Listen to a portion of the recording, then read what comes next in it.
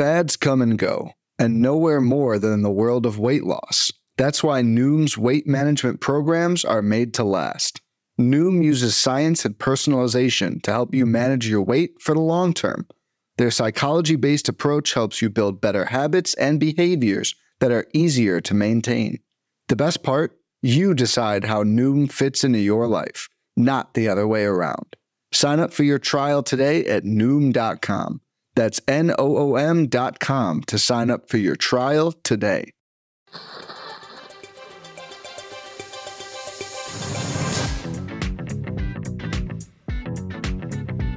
You're listening to This Week in Fantasy Baseball.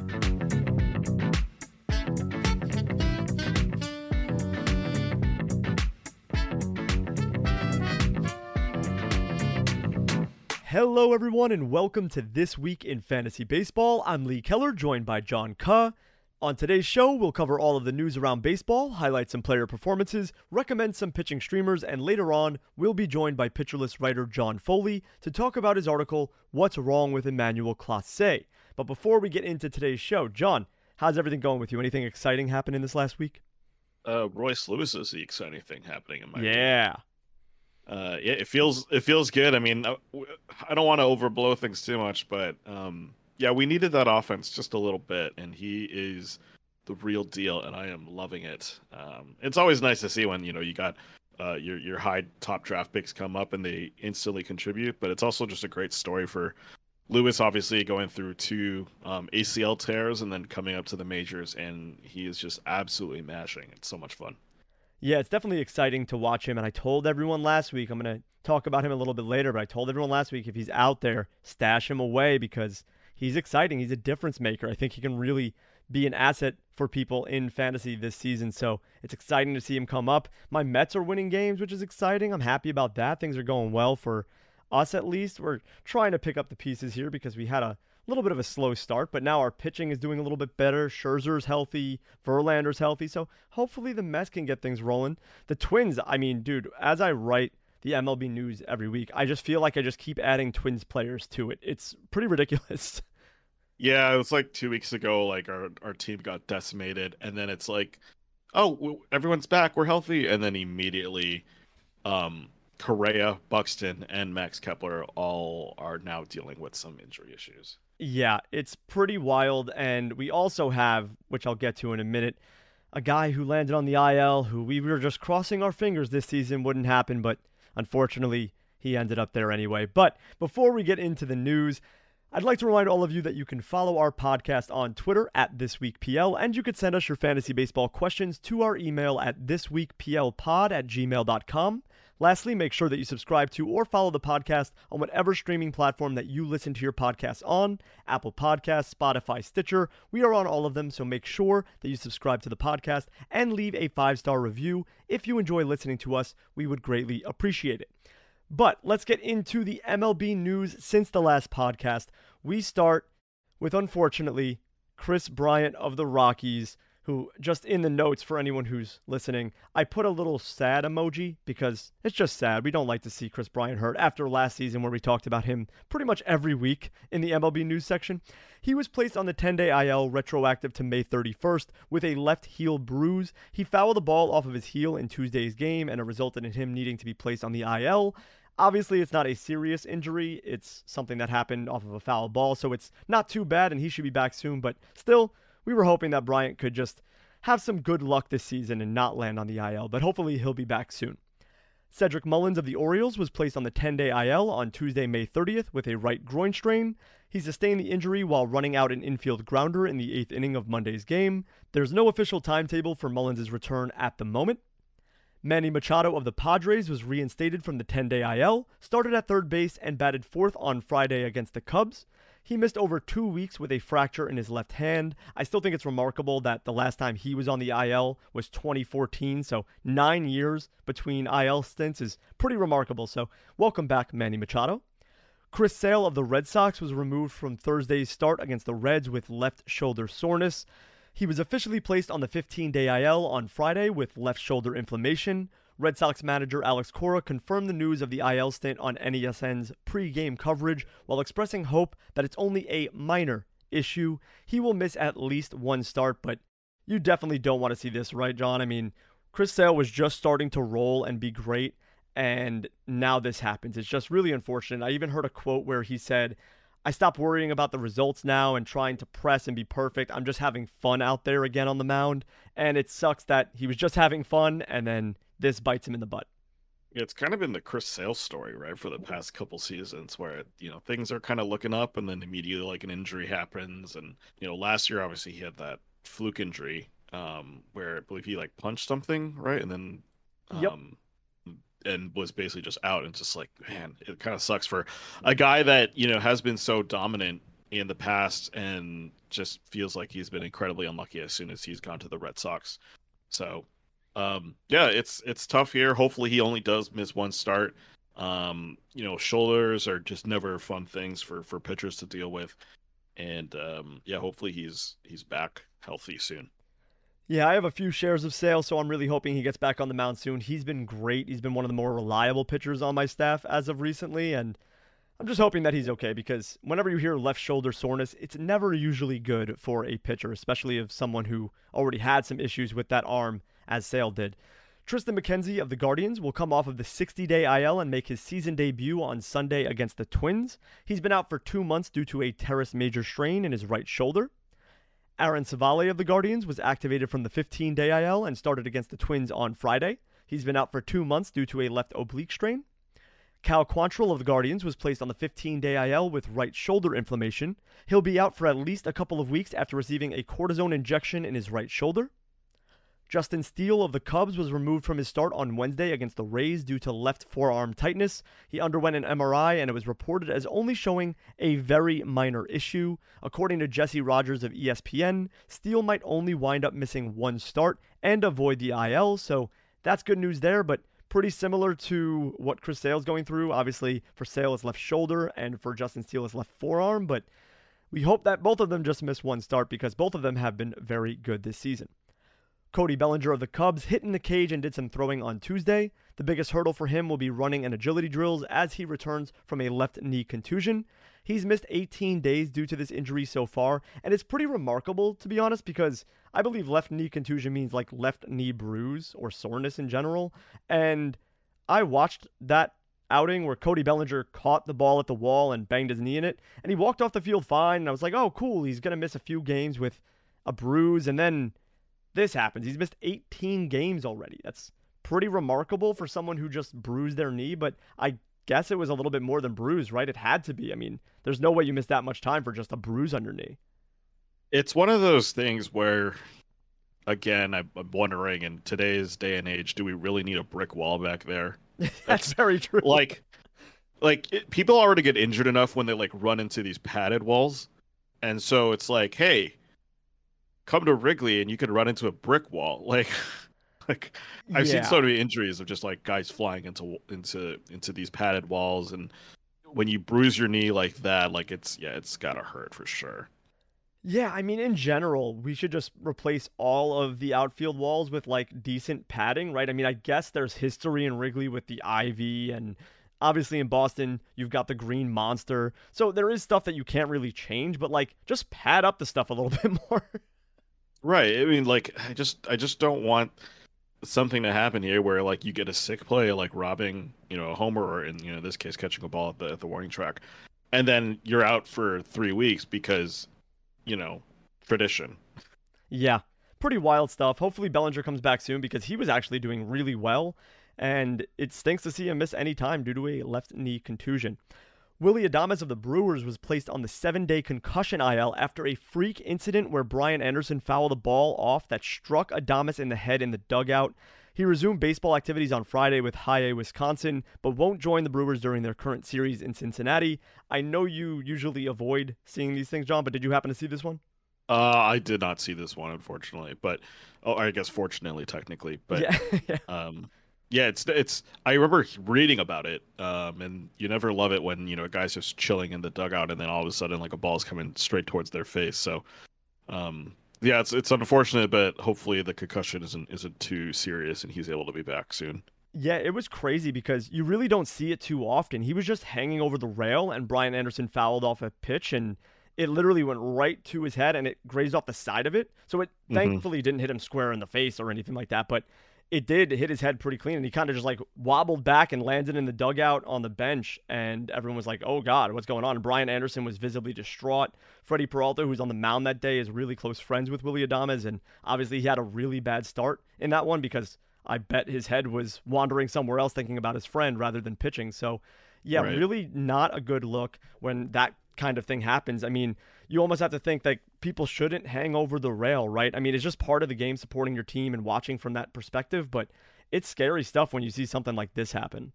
Yeah, I mean, I was at a game last week, I think it was, between Toronto and the Twins, and like there was a foul ball that just kind of line drive and hit a dude in the chest, like in the Toronto dugout, and he ended up being okay, which was good, but yeah, you just see so many freak accidents where guys are just getting hit, just hanging out in the dugout, and I don't really know if there's a way to fix that. I mean, you could have put up like netting or things like that, but it probably takes away a little bit of that aspect of just rooting on your guys and kind of just hanging out. So it's just one of those things about baseball. I know we literally just talked about the brick wall in Wrigley.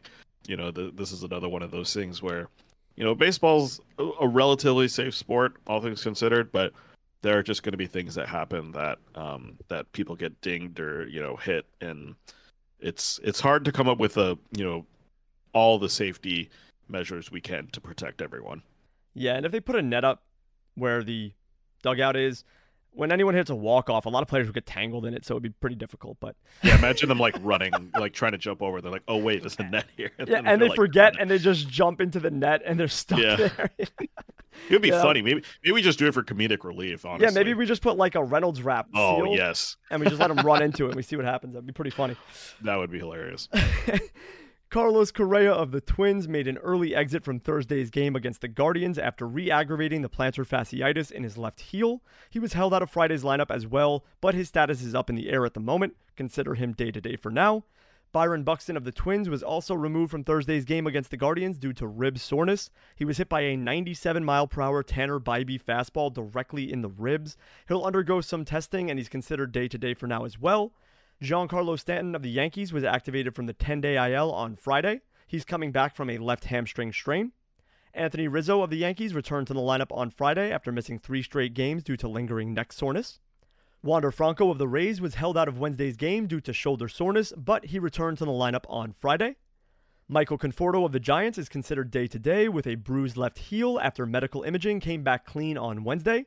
He's missed 2 straight games now. Riley Green of the Tigers was placed on the 10-day IL on Wednesday, May 31st with a left fibula stress fracture. He will miss at least a few weeks. Eduardo Rodriguez of the Tigers could miss multiple months due to the ruptured pulley in his left index finger. A hand surgeon that was interviewed by Cody Stavenhagen of The Athletic said that it could take 6 to 8 weeks before a pitcher with such an injury could resume high-intensity throwing. For reference, Adam Wainwright missed 10 weeks with a similar injury in 2008, so not great news for Eduardo Rodriguez. A couple of reliever notes here. Jose Alvarado of the Phillies will begin a minor league rehab assignment on Saturday. He's coming back from left elbow inflammation. Pete Fairbanks of the Rays was placed on the 15-day IL on Monday with left hip inflammation. An MRI revealed no structural damage, so he'll receive a PRP injection and be shut down from throwing for a week before being reevaluated. Andres Munoz of the Mariners struck out 2 in a perfect inning for AAA Tacoma on Tuesday. He averaged 99 miles per hour with his fastball in his first appearance. Munoz has been out since April with a shoulder strain. If you're in a saves plus hold league, now is the time to grab Munoz if he's not rostered already. Marco Gonzalez of the Mariners will undergo testing on his forearm and have his start skipped Saturday versus the Rangers. He felt discomfort after his start against the Pirates on Sunday, and as a result, it looks like Brian Wu will be called up by the Mariners. He has a locker for him in Texas, as reported by Shannon Dreyer on Twitter, and should start on Saturday.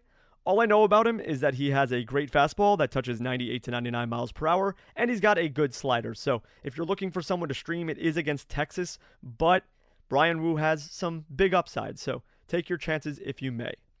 Lars Nootbaar of the Cardinals was placed on the 10-day IL, retroactive to May 30th with a lower back contusion. Nootbaar will require some extended rest after injuring his back while chasing down a fly ball during Monday's game against the Royals. And in correspondence to that, Jordan Walker of the Cardinals was called back up from AAA Memphis on Friday. He started in right field and batted 8th against the Pirates. Welcome back, Jordan Walker. Lance McCullers Jr. of the Astros was shut down from throwing off a mound because of soreness in his forearm. We'll know more about McCullers' status in about a week, but I've pretty much written him off everywhere because I just don't think this guy ever can pitch more than like 40 innings in a season. So hopefully he comes back strong, but it's just the same old story with Lance McCullers at the moment. Forrest Whitley of the Astros is expected to miss 3 to 4 months due to a right lat strain. You have to feel for the kid because he's been a top prospect for so long and he's just constantly gotten hurt. So hopefully Whitley can make a strong return after this one. And last but not least, Edwin Diaz of the Mets told Ken Rosenthal of The Athletic that he believes he can join the Mets before the end of the season. If everything keeps going how it's going, we've got a chance to pitch, said Diaz. The trainers and doctors will decide, but I feel great. Let's see what's coming for us. Obviously awesome news to hear, and hopefully Diaz can come back sometime in 2023. It would be awesome to hear the trumpets again in Citi Field. But John, before we move on to the weekly performance recap, any last notes about this list? If you're in saves leagues, definitely check out that Phillies situation just because Craig Kimbrel's right now their main closer, I believe. And that's a very fluid situation because they have also Gregory Soto. Sir Anthony Dominguez, I think, is still on that team. So they've got a lot of firepower, but they've opted with Kimbrel kind of in that closer role just because he's just more experience in that sort of role. And so, yeah, keep a close eye on that one. And then, yeah, the Andres Munoz, Paul Sewald thing, like, would not be surprised if the Mariners decide to, instead of having one of them be the defined closer, just kind of putting each one in depending on the situation and how they feel safe about that whole, about who they're facing and the leverage situation. So, yeah, keep an eye on those things. And then with the Rays, obviously Jason Adam is currently the closer for the Rays. And the interesting thing here is that the other Rays pitchers in their bullpen aren't exactly like high quality guys. Like, you've got Colin Poche, who's, been okay. But behind him, I mean, Jake Diekman got signed by the Rays after being dropped by the White Sox, but he's not really going to be in any sort of setup role there. Ironically, though, if you look on Roster Resource, instead of listing guys who are closers and guys who are set up, they just list 4 closers for the Rays because that's usually how it ends up anyways. Yeah, that's a great point. Definitely keep an eye on the Phillies bullpen because Alvarado was the closer. He was pretty much getting every save opportunity when he wasn't hurt. So it is Craig Kimbrel at the moment. And when Alvarado comes back, I think they might still lean with Kimbrel because they do have Gregory Soto, who's a lefty out of the pen. So they could just use him in the lefty matchups where they need it in the middle of the game. But I don't know. Alvarado is really good. In saves plus holds leagues, Alvarado is a clear top 10 option. So definitely get him back in your lineups. But if Alvarado's out there and you do roster Craig Kimbrel, definitely scoop him up. Or if you picked up Kimbrel and have Alvarado on the IL, make that switch depending on what happens. So keep an eye on that. And I think with the Mariners, I think Paul Sewald will still be the closer, but I definitely could see Munoz filling in on the days that Sewald has off or just getting more save opportunities than we saw before because he is so elite. So hopefully he can return to form and get some saves along the way. But I think all 3 of these guys, Alvarado, Fairbanks, Munoz, when they're active, they're amazing in save plus hold leagues, and they're probably, except for Munoz, the guy for saves in their respective pens. But before we move on to the weekly performance recap, we are going to take a quick break, so stay tuned. When it comes to weight management, we tend to put our focus on what we eat, but Noom's approach puts the focus on why we eat, and that's a game changer. Noom uses science and personalization so you can manage your weight for the long term. Their psychology-based approach helps you build better habits and behaviors that are easier to maintain, and they help you understand the science behind your eating choices and why you have those cravings. Noom's personalized courses are easy to follow and will help grow your confidence with tools you can put into practice on day 1. The best part? You decide how Noom fits into your life, not the other way around. And based on a sample of 4,272 Noomers, 98% say Noom helps change their habits and behaviors for good. Try Noom today and see the results for yourself. Sign up for your trial today at Noom.com. That's Noom.com to sign up for your trial today. All right, it's time for the weekly performance recaps. Just a reminder for everyone, we get most of our hitter and pitcher highlights from the daily articles on the Pitcher List website. The hitter recap and SP roundup articles are incredible resources to read to see how players performed each day, so make sure you go and check those out on the website. But, John, who did well over this weekend? Yeah, over the weekend, we're going to start out with Jack Suwinski of the Pirates. He went 3 for 5 with 2 homers, 2 runs, and 3 RBI. He entered Friday's game slashing 150, 282, 233 in May. So 19 games in May, that's what he was doing, and those are not good numbers. But this one was a great performance for Suwinski. He got George Kirby in the 5th on a blast to straightaway center, 103 off the bat, went 417 feet.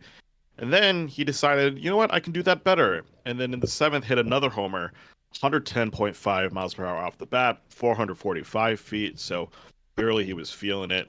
He's shown plenty of power this season. The problem really is the strikeout rate. It's hovering around 30%. It's just not a number that you love to see. It makes him hard to hold on to. And also, he was batting 150 in May. So, not great there. He's still contributing counting stats, right? That power is resulting in homers and RBIs for sure. And I think despite the poor ratios in May, if you're in a league where it makes sense to keep Suwinski, I think you keep holding on to him. Then Jonathan India of the Reds went 3 for 5 with 2 homers, 2 runs, and 5 RBI on Saturday. The Reds are surging in the NL Central. They just passed the Cubs in the standings. They're currently right now 3rd. They're still 4 games back of the Pirates, but they are not the cellar dwellers that we usually associate with the Reds. India is kind of a big reason why that's working out. He's hitting 278 with a 798 OPS in May. He's got 4 of his 5 total home runs this month as well. The strikeout rate's also gone up by 7%. Now it's at 21% in May. But because he's been more aggressive at the plate, I think that's allowed him to get more power, those 4 home runs essentially being evidence of that. Now, the only question is, what are the Reds going to do when they eventually call up Elly De La Cruz, who's pretty much kind of guaranteed to be called up anytime in the next few days? Elly plays, shortstop, third base, so he's not necessarily pushing India out of a spot immediately, but they did also call up Matt McLain, who's a shortstop, and so there might be some shifting in that Reds infield, and it'll be interesting to see what happens with India. There's been some rumors about trades, but the Reds have pretty much denied it, and India has said, he'd like to stay in Cincinnati. And then finally on Sunday, Ryan McMahon of the Rockies went 3 for 4 with a double, a homer, 3 runs, 5 RBI, and a walk.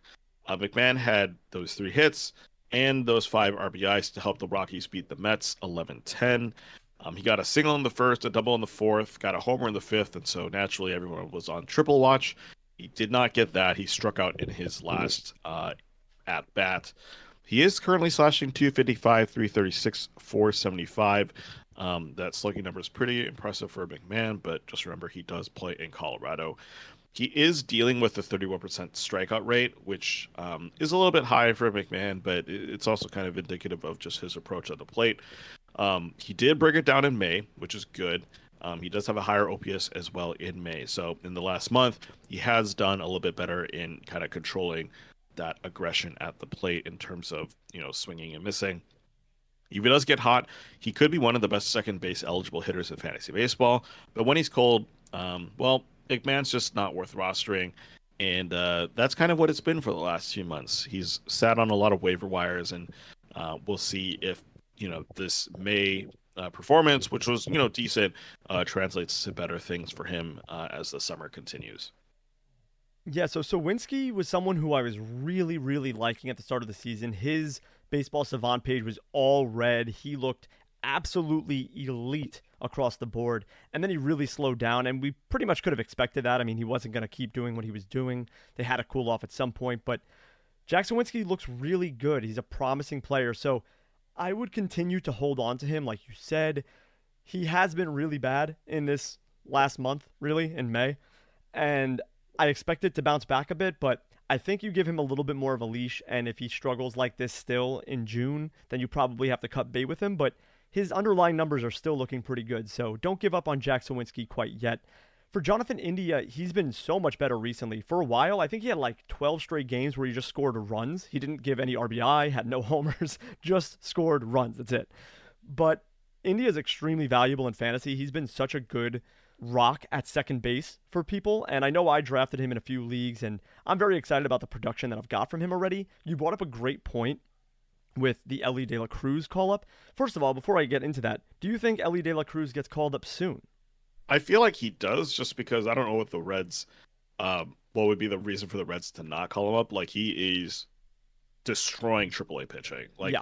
I think he's like setting basically new max EV record. It feels like he's setting like new max EV records like every single day. Yeah.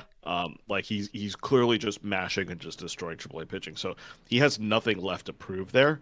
I think they clearly could bring him up. I mean, Nick Senzel's currently listed as their main third baseman, but he's also played a little bit of left field. Spencer Steer is currently their first baseman, Yep. but he could be moved if he's underperforming. I mean, this is his rookie season essentially. Like, they have plenty of reasons to not sit on their hands with De La Cruz. And to me, it makes too much sense to bring him up. I'm just wondering, where does he play, right? If he goes to third base, then you move Senzel to the outfield.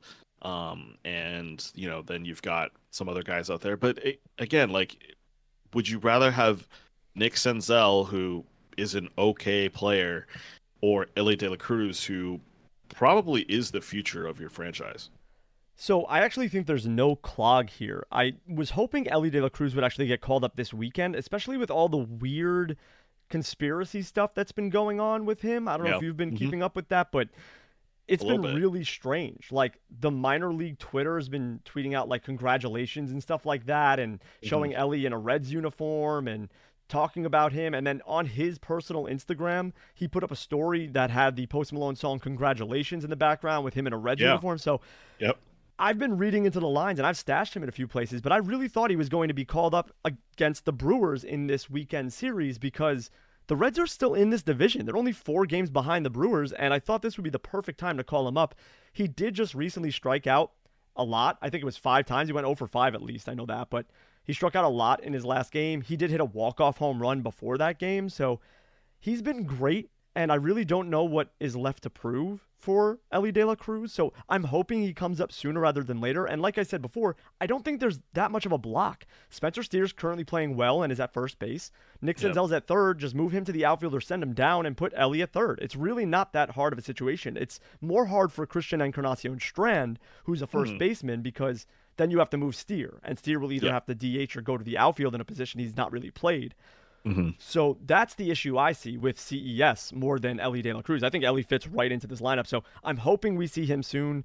I really thought he was coming up this weekend. Like, I was convinced. That's why I stashed him. I normally don't stash prospects like that, because in most of my leagues, there's no slot to put them in. You just have to eat a bench spot for it. Right. So I really thought he was coming up, and I really hope it's soon, because he is promising and could be a huge difference maker. I'd put him on a little bit of a level like Royce Lewis, where if he's out there, you need to grab him because he can really change your season around. Right. I mean, I'm just looking at his minor league numbers. He's currently slugging 626 in AAA. Like that's the OPS of some players. So it's like he clearly needs to be called up. And yeah, I mean, all the rumors were pointing him to be called up this weekend. I mean, pretty much everyone on the Pitcher List Discord was expecting it to happen today, Friday. Right. And the fact that he didn't get called up is kind of surprising. And so we'll see what the Reds do. But like you said, like, they have no reason to not bring him up. Like, he's going to be better than probably Nick Senzel. And if they move Senzel to the outfield, the only thing that's blocking them is like TJ Friedl is out there. Big whoop. Yeah, they've got Will Benson, who I have no idea who that is. Stuart Fairchild. Like clearly, Elly is better than all 4 of those players. So just shifting around the roster is not going to do anything. Yeah, I completely agree. I think that the Reds have every right to call him up because, like I said, they're in the midst of the division right now. They're only 26-31, but they're only 4 games behind the Brewers, who are 30-27. So you got to give your best effort, and the best effort is if Elly De La Cruz is on the field for you, because he's been insane. And then Ryan McMahon, he's someone that I wanted to recommend because of the Core series. I recommended Jorge Soler to all my friends because the Rockies series is pretty helpful when you're hitting at cores and against lefties, and Soler mashes them. But McMahon had a stretch where he was at cores, and he's been really good as of late, and he hit 3 home runs in 3 straight games. So really great to see from him. He's been awesome, but like you said, if he gets cold, he's pretty much useless. But if he's hot, he could be one of the top 10 second base options out there. And third base, I think he has eligibility on Yahoo for, so he could be very helpful. Yeah. Well, moving on to pitchers, all this Reds talk, we're going to start with Hunter Green of the Reds going up against the Cubs on Friday. 6 innings, 0 earned runs, 0 hits, 2 walks, and 11 strikeouts. It's kind of incredible how good Green looks when he's not playing in Cincinnati. Of course, the smaller park doesn't help him get more strikeouts, but he does have a 361 slugging when he's pitching away from home and a 505 slugging when he's at home. Of course, that makes sense because of all the homers that he's probably giving up, or just, Great American Small Park does its thing. But the funny thing is he actually has a lower strikeout rate at home as well. I'm wondering if this is just like a thing where he's like more willing to put dangerous pitches or things like that when he's away, because he knows that you can't get, like, when he makes a mistake at another park, it's not going to be as damaging. But that's just some speculation on my part. He's still pretty much a premium cherry bomb because of where he plays most of the time. But when he's grooving the ball like this, it's hard to not get excited about what Green can do for your teams for the rest of the season. Zach Wheeler of the Phillies went up against Atlanta on Saturday, went 8 innings, 0 earned runs, 3 hits, 1 walk, and 12 strikeouts. Wheeler's had like an off year this year if you only look at his ERA, which is the highest it's been since the Rabbit Ball season. However, everything else looks really good. His strikeout rate is still above his career average. The walk rate's been about the same that it's been for the last 5 years. If anything, he's gotten a little unlucky with a high BABIP, but he's limiting hard contact and homers pretty well. Really solid numbers there. He had an incredible night against a really dangerous Atlanta ball club. They've been one of the better offenses this season. And that was impressive because he came off some poor starts against Arizona and San Francisco. Of course, by poor, I don't really mean they were terrible. He just gave up 4 runs. But, for Zach Wheeler, a guy who's a top 10 pitcher, maybe we expect a little bit more out of him. He has had more poor starts than high-quality starts this season, so that was, maybe a reason some people were willing to trade Wheeler. However, if you have him on your team, he's still a top 10 pitcher. I'd say continue to enjoy the season. And then finally, Mackenzie Gore on Sunday went up against the Royals, went 7 innings, 1 earned run, 3 hits, 1 walk, and 11 strikeouts. We're starting to see Gore's prospect pedigree blossom as he's carving up batters. He's got a 30% strikeout rate. He's still walking way too many batters, but he has managed a respectable 3.57 ERA despite a very high 1.41 whip. Now, most pitchers are expected to dominate against the Royals, but Gore took it to another level with 10 whiffs on his slider alone. The fastball was also getting called strikes and was well located in general. Of course, he has a bunch of tough matchups ahead with Philly, Atlanta, and Houston as his next 3 starts. But if he can survive those, we might have a budding ace in Washington. So for Hunter Green, this is the hot stretch that we've been waiting for, really. I mean, we constantly kept saying, hey, hold on with Hunter Green. Don't panic. Obviously, he had an inflated ERA and didn't look too great so far in the start of 2023, but these last 3 starts, the Yankees, 7 innings, 10 strikeouts, 4 earned runs, but with a 1 whip. And really, you can't blame him because I think 1 or 2 of those runs came in the 7th inning when he came back out with already like 95 pitches. So they just sent him out there because he was carving everybody up and then just happened to give up a few more runs. Then against Chicago, 6 innings, 11 strikeouts, no earned runs. I believe he had no hits given up in that game and just a walk. So incredible. And then against Boston, 6 innings, 8 Ks, 1.5 ERA, 0.83 whip on June 1st. So it's really awesome to see him dominate in these last 3 starts. And I think it really is starting to turn for him. He's now at a 3.92 ERA, a 1.32 whip, 88 Ks in 62 innings pitched. Obviously, the wins were never going to be there because he plays for the Reds. But he's getting quality starts now. He's striking out everybody like we thought he would. He does get the Dodgers next, which is kind of tough and a tough test.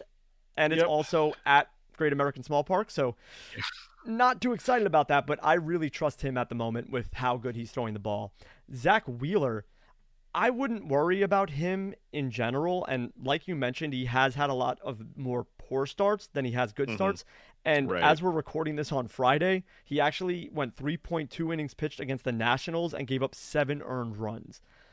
So pretty volatile from Wheeler, which is pretty crazy to say because he's been a reliable top 10 ace for the last few seasons.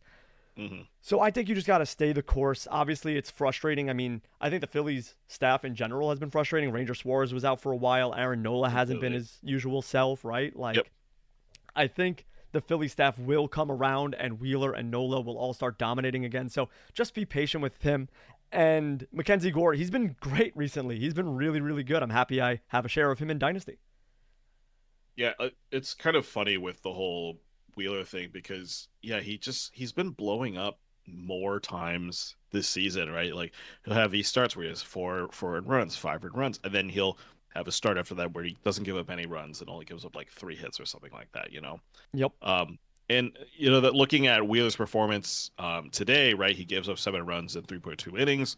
The thing is, all the velocities are about the same, so it's not like an injury thing. Like that was sometimes a worry with Wheeler last season, right? Where it was like, oh, is he hurt?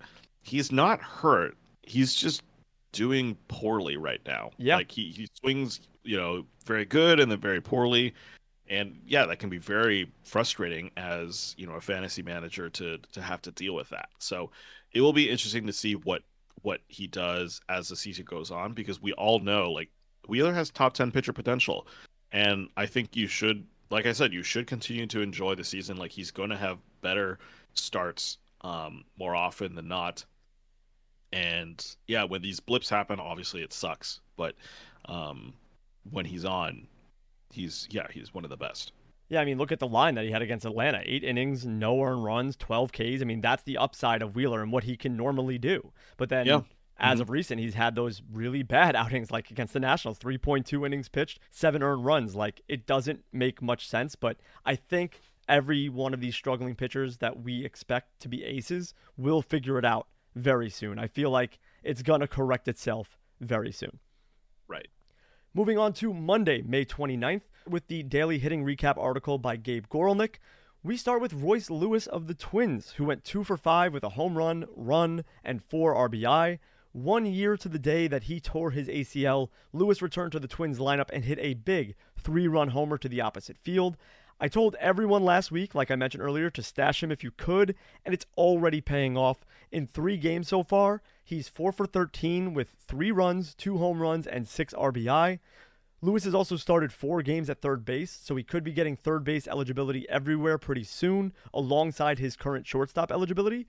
As long as he's healthy, I think he will be a very strong fantasy asset. So if he's out there, grab him because as long as he stays healthy, like I said, I think he's a very big impact player. And then Michael Massey of the Royals, he went 2 for 3 with a homer, a run, 2 RBI, and a walk. After this 2-hit game for Massey, that's his 3rd consecutive multi-hit game. Massey's home run came in the 9th inning and had an exit velocity of 106.6 miles per hour. That's important because Massey is hitting the ball harder than he did last season in his short stint in the majors. I like Massey a lot for deeper leagues, that is. He's really not viable in anything 12 teams or less. He's more of a 14, 15 team deep league kind of deal. But his strikeout rate is at 32.5%, which is not good. And his BABIP is 330, which most likely won't sustain. However, his slugging percentage is currently 347, and his X-slug is 443, so we might see an increase in the power from Massey, which is a testament to him hitting the ball harder, but we just have to wait and see if those expected numbers kind of fall in line with what he's been doing. Yeah, the thing is, he's going to be able to be in the lineup every day for the Royals as long as he continues being solid, because that team does not know how to hit a ball right now. No. They are struggling offensively. So, yeah, if he continues to do well, the Royals will continue to play and give him more opportunities. And I think for young guys like that consistency is just key, being able to just get in the lineup, see more pitches, get more familiar with major league pitching. And yeah, I think that'll be really good. And obviously for Royce Lewis, as a Twins fan, just so happy for him to be back. And yeah, it's kind of auspicious. Like, he's literally back on the day that he got hurt last season.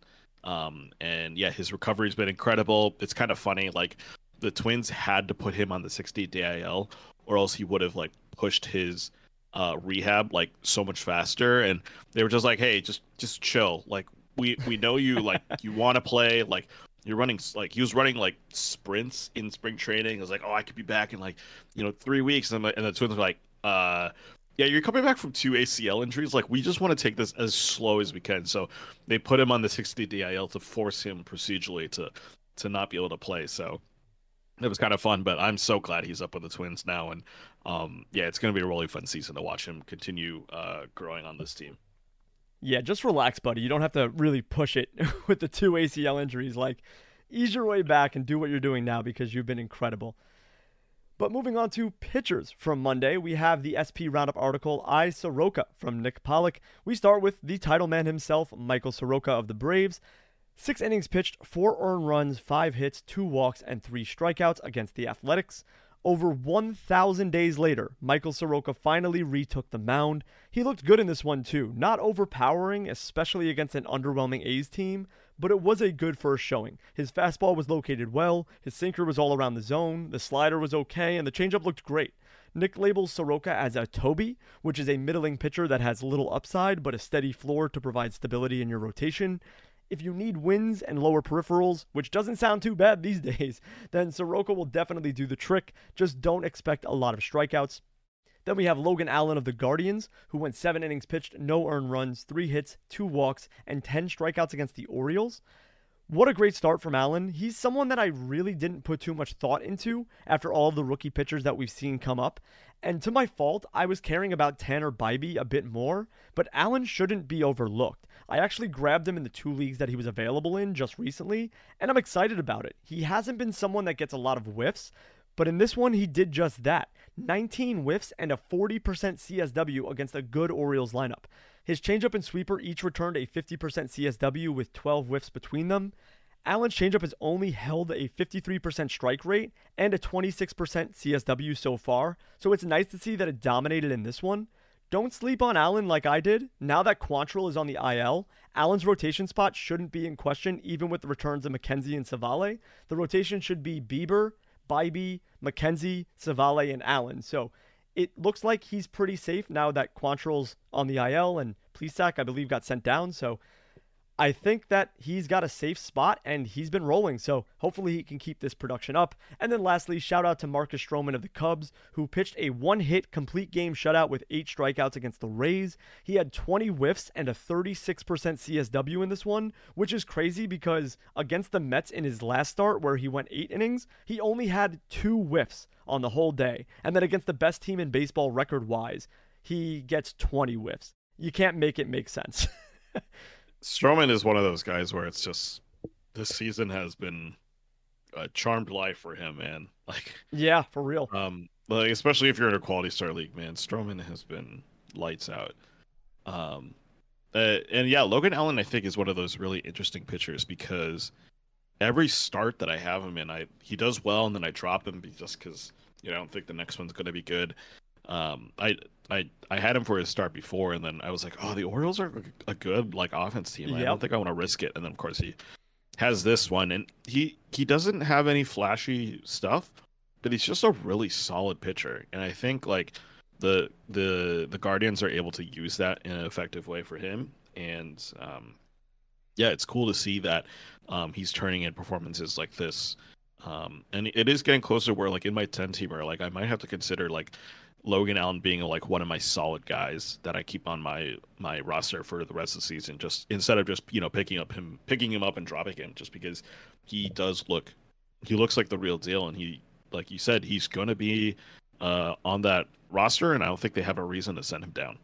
Yeah, I mean, he really only had one bad start, I would say, and that was against the Angels where he went 4.1 innings, 6.23 ERA, and a 2.31 whip. That's clearly a bad start, but every other start, it's been good. I mean, his ERA right now is 2.72, and his whip is a little high at 1.31, but he gets over a strikeout per inning. He's on the Guardians, so they're going to let him get quality starts, and he's going to get wins. I just think that he's someone that you should roster. And like you said, even in your 10-team league, in my 10-team league, I just lost Chris Sale to the injury, obviously, and I picked up Logan Allen. And I'm going to keep him on my roster because he's been great. And if he's getting quality starts, that's exactly what the doctor ordered.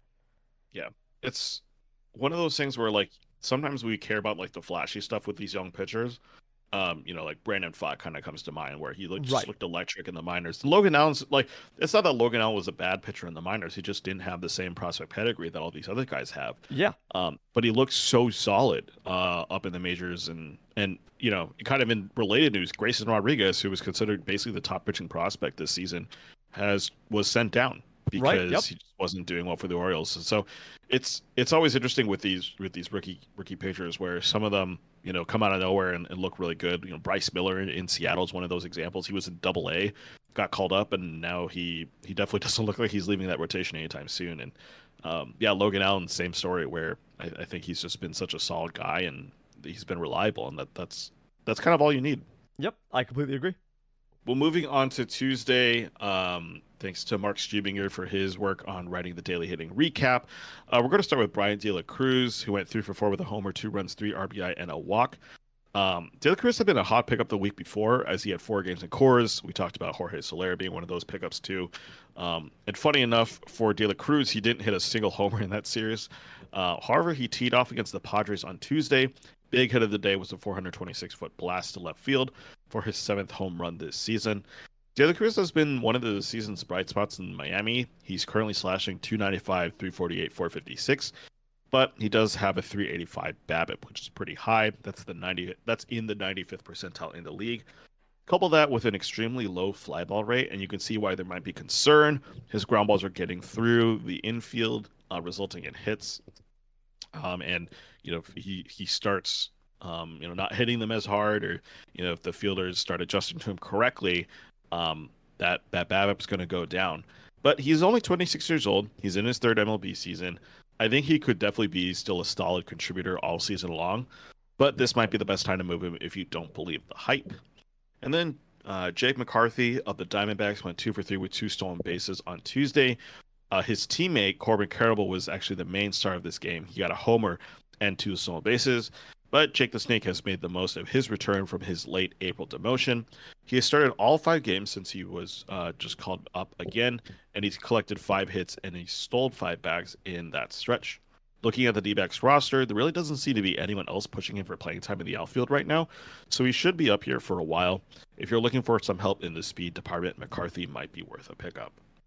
So Brian De La Cruz, yeah, he was definitely someone alongside Soler last week that was a smart pickup. He was someone that has been hot and then had 4 games at Coors, and he's just been really, really good. And like you mentioned, he's slashing 295, 348, 456.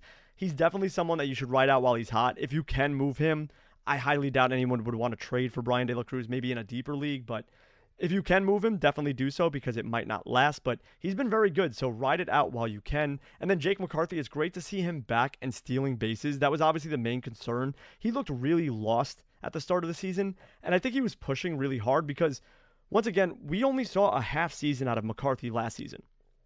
And when he went off, it was in that second half of the season last year, and he was dominant. But we haven't seen him struggle at any point. We haven't seen what it looks like when he's bad. And that's what we really got an eye on this season when he started off doing terribly. And obviously they demoted him, and they let him get some reps in the minors and had Dominic Fletcher fill in. But it's great to see McCarthy come back, and he looks like he's not pushing anymore. He looks more comfortable up there. He's batting ninth on most days, but the fact that he's stealing bases is what you want to see out of him, because I think a lot of people had him as a sleeper this season when they were drafting, thinking that he could be maybe like a 15 homer, 30 steal kind of guy. And if we could just get like 10 homers and 25 steals from Jake McCarthy for the rest of the season, and that's his final line, I think you're happy with that. Yeah, I had an interesting trade opportunity to get Jake McCarthy in the beginning of the season. But the weird thing was, like, no one knew whether he was going to be like a 4th outfielder or was he going to be like a solid guy in the lineup. And then, yeah, he had that weird April. It just wasn't very good. They sent him down.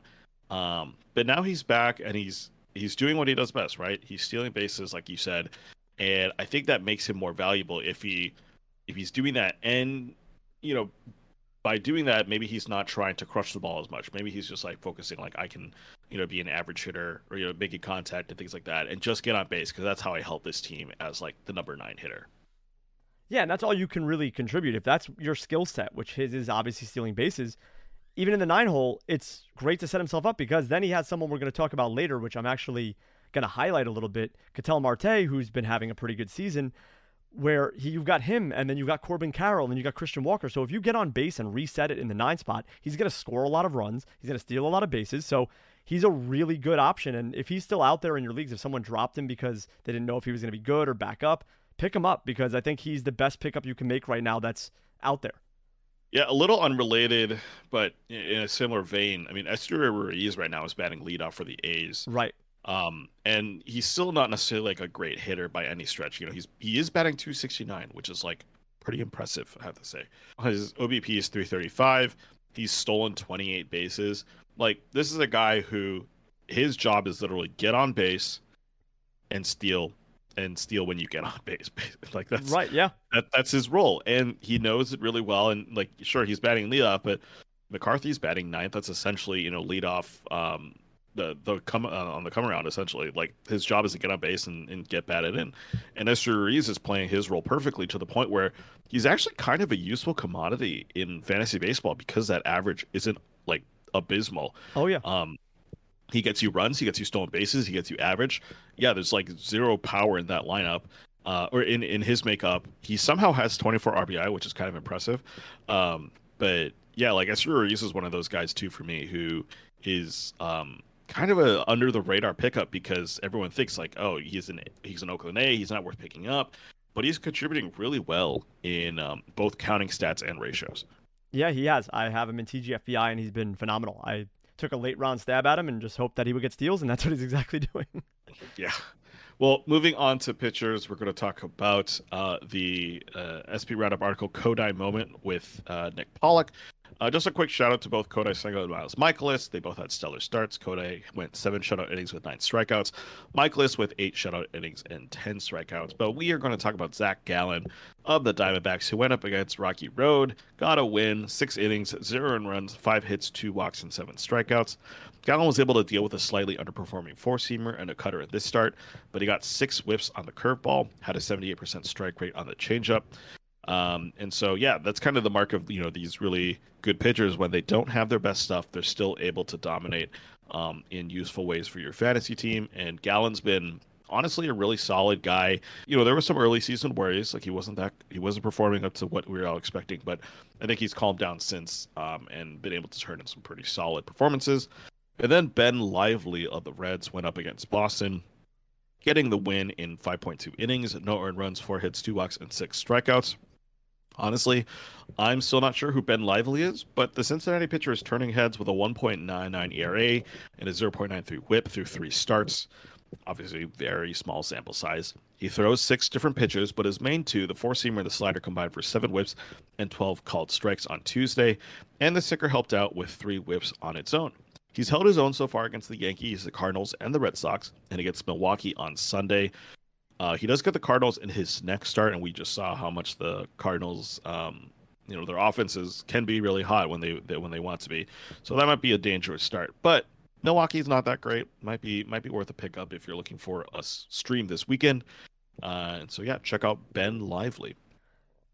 I think Ben Lively is just a streamer. I don't think he's anything more. I know a lot of people were making big hoopla over Ben Lively because he's been pitching really well, but I don't think he's going to be great for the whole season. I think that he's faced some good opponents, but he's been pretty successful in total, but I cannot see it sustaining. There's just no way. I think that he's been very good. Like I said, I think he's usable. I think he's a streamer. I think he's someone that you'd like to roster right now, but I think once he has a bad start or two, you can just cut bait. He's not someone that you have to hold because he is not going to be this good the whole season, but we can only hope. And then Zach Gallen, yeah, he's just an ace. Ace is going to ace with him. He's been awesome, and obviously this one wasn't the greatest. He didn't look too dominant in this one. I was watching it, but he still got the job done, and that's what aces do. They just get the job done. Yep, and that's all you can ask for from a guy of his caliber. Oh, yeah. Moving on to Wednesday, May 31st, from the Daily Hitting Recap article from Jim Chatterton, we start with Josh Naylor of the Guardians, who went 4 for 5 with a homer, 3 runs, 6 RBI, and a stolen base.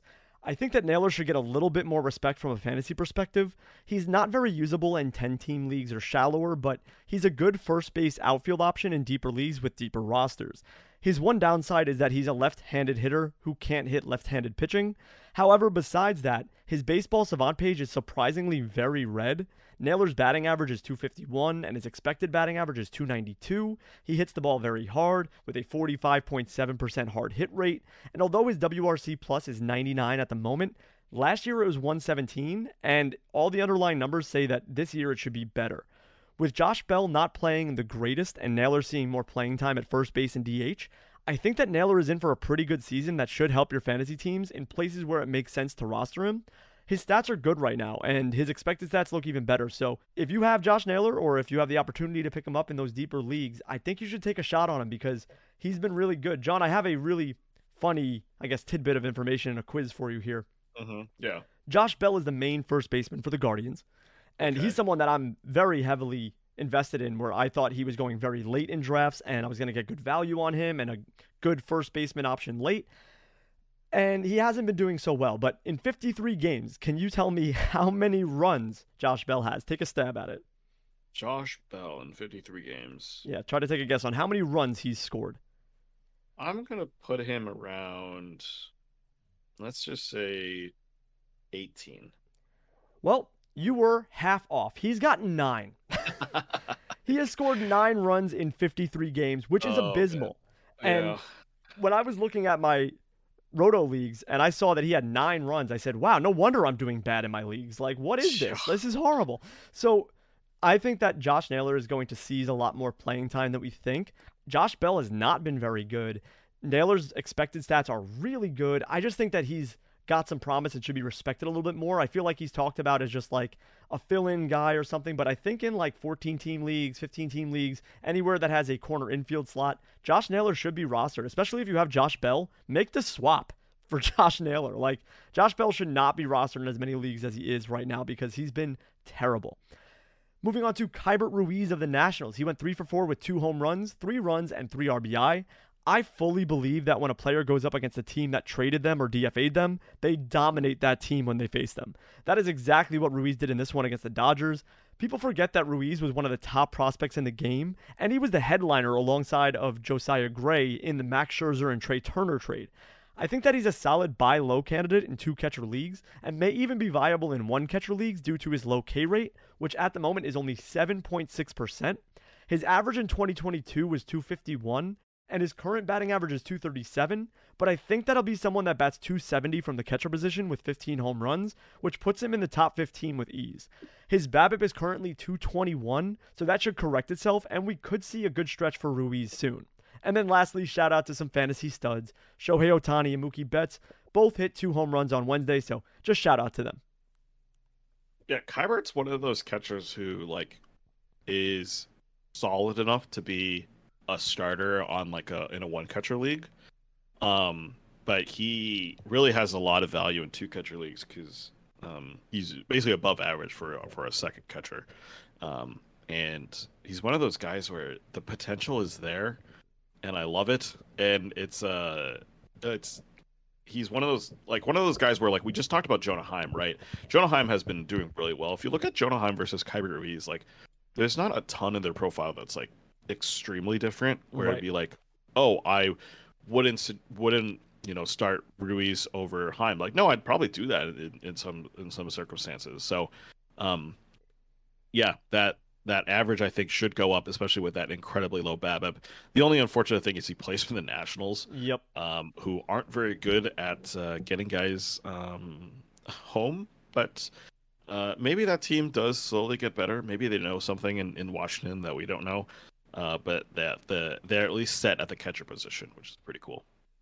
Yeah, no, he's been very good, and I think he can be even better than what he's showing right now. And like you said, his stats are pretty comparable to Jonah Heim right now. And in an average league, I probably would lean Ruiz. In an OBP league, most likely Heim. But in an average league, I mean, Ruiz is showing a lot of promise. And like I said, his BABIP is only 221 at the moment. So that's got to go up, and he should be seeing a higher batting average very soon. Yeah.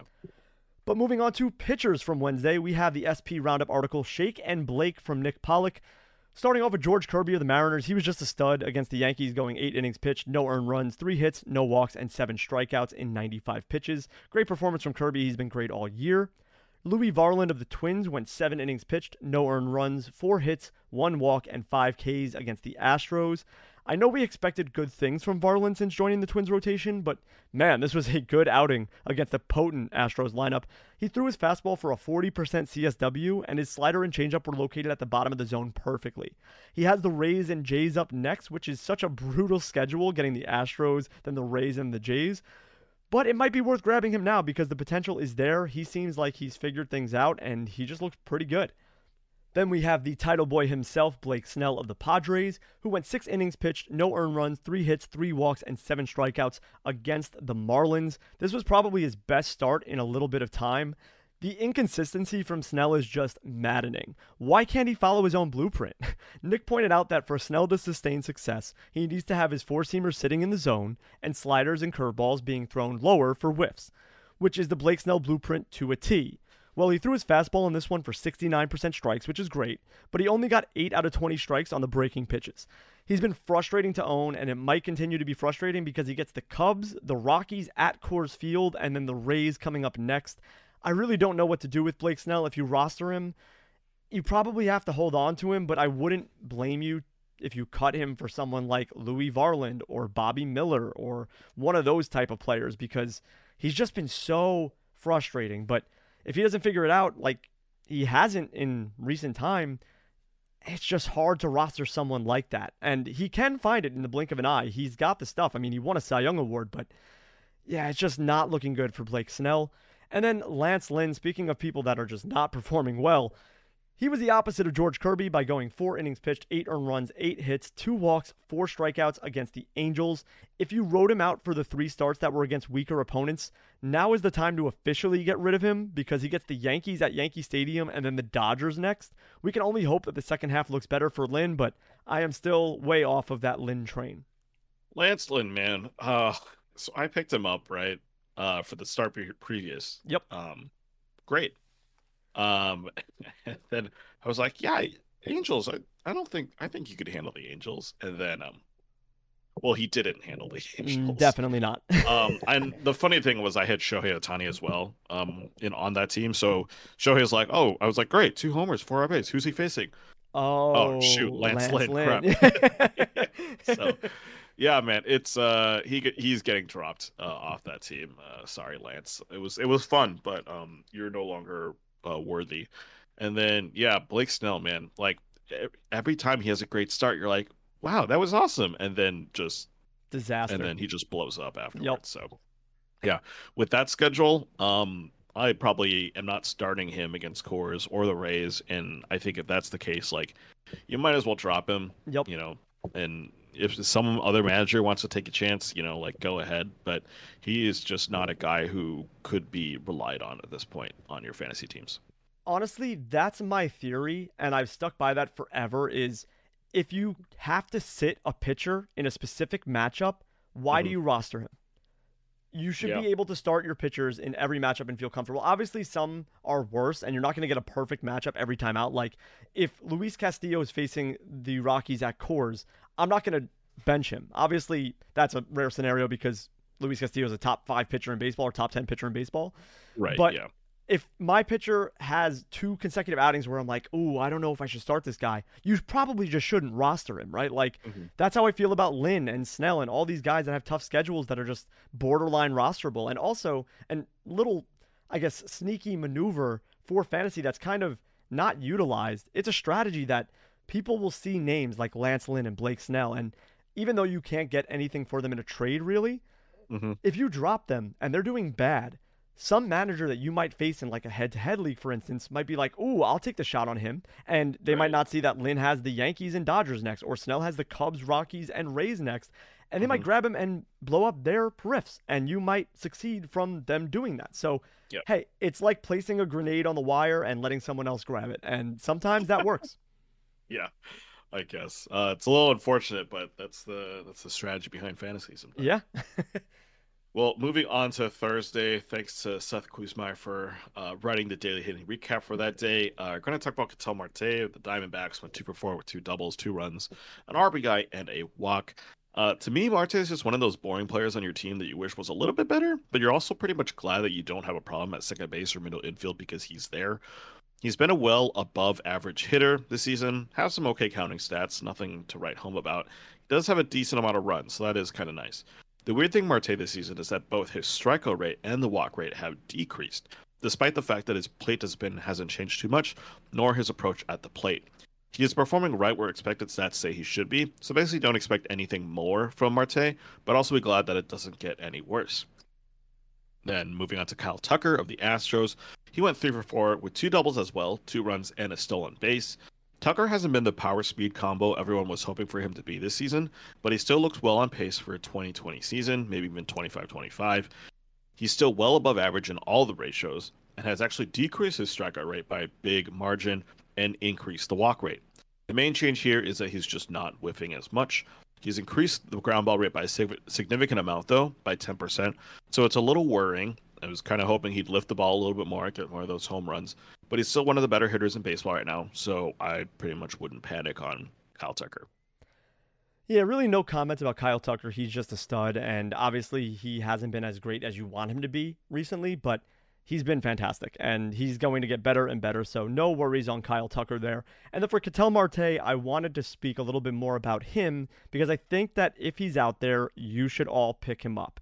And the reason for that is obviously all the stats are pretty much right where they've always been. As you mentioned, you know, his strikeout and walk rate have decreased, but his plate discipline is right there. And his Baseball Savant page isn't anything spectacular. He's got red here and there. His hard hit percentage isn't too great, but his whiff percentage is great. His K percentage is great. His expected batting average is really good, and his max exit velocity is very good. I think the main context here is that the Diamondbacks are a good team, like finally, and they have some good mojo around them with Corbin Carroll, Jake McCarthy coming back, Christian Walker, Lourdes Gurriel Jr. has been fantastic. So they've really been clicking on all fronts, and Ketel Marte really found his groove. And I wanted to point out that obviously his best season was in 2019, where he had 32 homers and 10 stolen bases with a .329 batting average. And he's not going to hit 32 home runs ever again. That was the rabbit ball season, obviously. Right. But in 2018, he hit 14 home runs. In 2021, he hit 14 home runs. And in 2022, he had 12 home runs. Now, 2022, he only played 137 games. 2021, he only played in 90 games. 2018, he played a full season, 153 games, where he hit 14 homers and stole 6 bases. But he's already at 6 stolen bases in 53 games. He's got 8 home runs in 53 games already. He's also got 4 triples, 10 doubles, and he's batting .284. So if you're going to tell me, extrapolating these stats, that he's going to hit like 17 home runs, steal 15 bases, and bat around 280, 300 at second base, which is a pretty weak position, sign me up. And I feel like he's getting super, super disrespected where he's available in a lot of leagues, and I think that needs to change. I think that he is extremely, extremely viable in all fronts across fantasy leagues, no matter what size league you're in. I mean, he was on, I think, a 1, 2, 3, 4, 5, 6, 7, 8, 9, a 10-game hitting streak as far as I can see from that. He might have had more. I can't really go back in the game log that quickly, but he had at least a 10-game hitting streak going into Friday's game. And I don't know, man. I see someone who can bat 280 to 300 and hit maybe 20 home runs as a ceiling and steal 15 bags, and that's a fantastic player. So I think he's being slept on. Yeah, I think the problem obviously is just the counting stats, but like you mentioned, that average is really, really good. And usually when you get on base, good things happen. So yeah, that team's only that Diamondbacks team as a whole is only getting better. You know, they're tied for first right now in the NL West. They're just a really fun young team, and yeah, Marte could definitely see some improvement in his numbers as the season goes on. Yeah, and 2019, like I said, his RBI was 92, and that was like the best case scenario with 32 homers. So you're not going to get a lot of RBI from Marte, who often bats leadoff or second for the Diamondbacks, but you're going to get a lot of runs. I wouldn't be surprised if he had 90 to 100 runs by the end of the year with Corbin Carroll and Lourdes Gurriel and Christian Walker batting behind him. So if you put the line of 280, we'll just say is the batting average, we'll say 100 runs, 18 home runs, 70 RBI, 15 stolen bases, that's a guy who should go in the first, 7 rounds of fantasy. Yeah, I probably don't disagree with that. If you gave me, a player A, player B sort of thing, yeah, right. Probably. Yep. Not knowing who the player is, yeah, that seems like a guy that is worth taking, especially at second base. Yeah, so my information to you guys, pick up Ketel Marte wherever possible, because I think he is being slept on, and I think he's going to be good for your fantasy teams. Yeah, he is 80% rostered, so he's pretty much gone in most leagues. But yes. Yeah, in the event that he is available, he should be on a roster. Absolutely. Well, moving on to pitchers with the Loose Threads article from Nick Pollock. Thanks for the SP Roundup, Nick. We're going to start with Kevin Gausman of the Toronto Blue Jays going up against the Brewers. 6.2 innings, 0 earned runs, 5 hits, 2 walks, 11 strikeouts. I actually got to see Gossman pitch in person last week, and I thought it was just so funny in like all these counts where he's going up against a left-handed hitter. Gossman, because he has that dangerous splitter, is a reverse splits pitcher, and everyone knew, with a count, like with a 2-strike count, he was going to throw a splitter, and yet like he throws it, and then batters still swing through it, even though like everyone knows he's about to throw a pitch that's just going to drop out of the zone in a disgusting way. Well, in this start, he actually added 3 ticks of velocity to that splitter, earned 9 whips. The whip is still a touch high for a top 10 pitcher. That's always been a Gausman thing, though. And this year it's because his walk rate's gone up. He's not getting as many whiffs as he's had in the past, but the stuff models still love him and his splitter. You should really never bet against that. And then Max Scherzer of the Mets went up against Philly. 7 innings, 1 earned run, 5 hits, 1 walk, and 9 strikeouts in a win. That's 3 straight quality starts for Scherzer. He's impressed with really good strikeout numbers as well. The fastball's been deadly. Had 15 whiffs in this game alone for the 49% CSW. The secondaries didn't do too much this game, but it didn't matter because that fastball was so good. The main thing for Max, obviously, is just hoping he stays healthy and continues this run. Just 3 words for both of these pitchers. Ace is gonna ace. Yeah, can't argue with you there. Great performances from both of them. But we're going to take a quick break, and when we come back, we'll be joined by Pitcher List writer John Foley to talk about his article, What's Wrong with Emmanuel Clase? Stay tuned. And we're back and joined by Pitcher List writer John Foley to talk about his article, What's Wrong with Emmanuel Clase? John, welcome back to the show. How's everything going with you?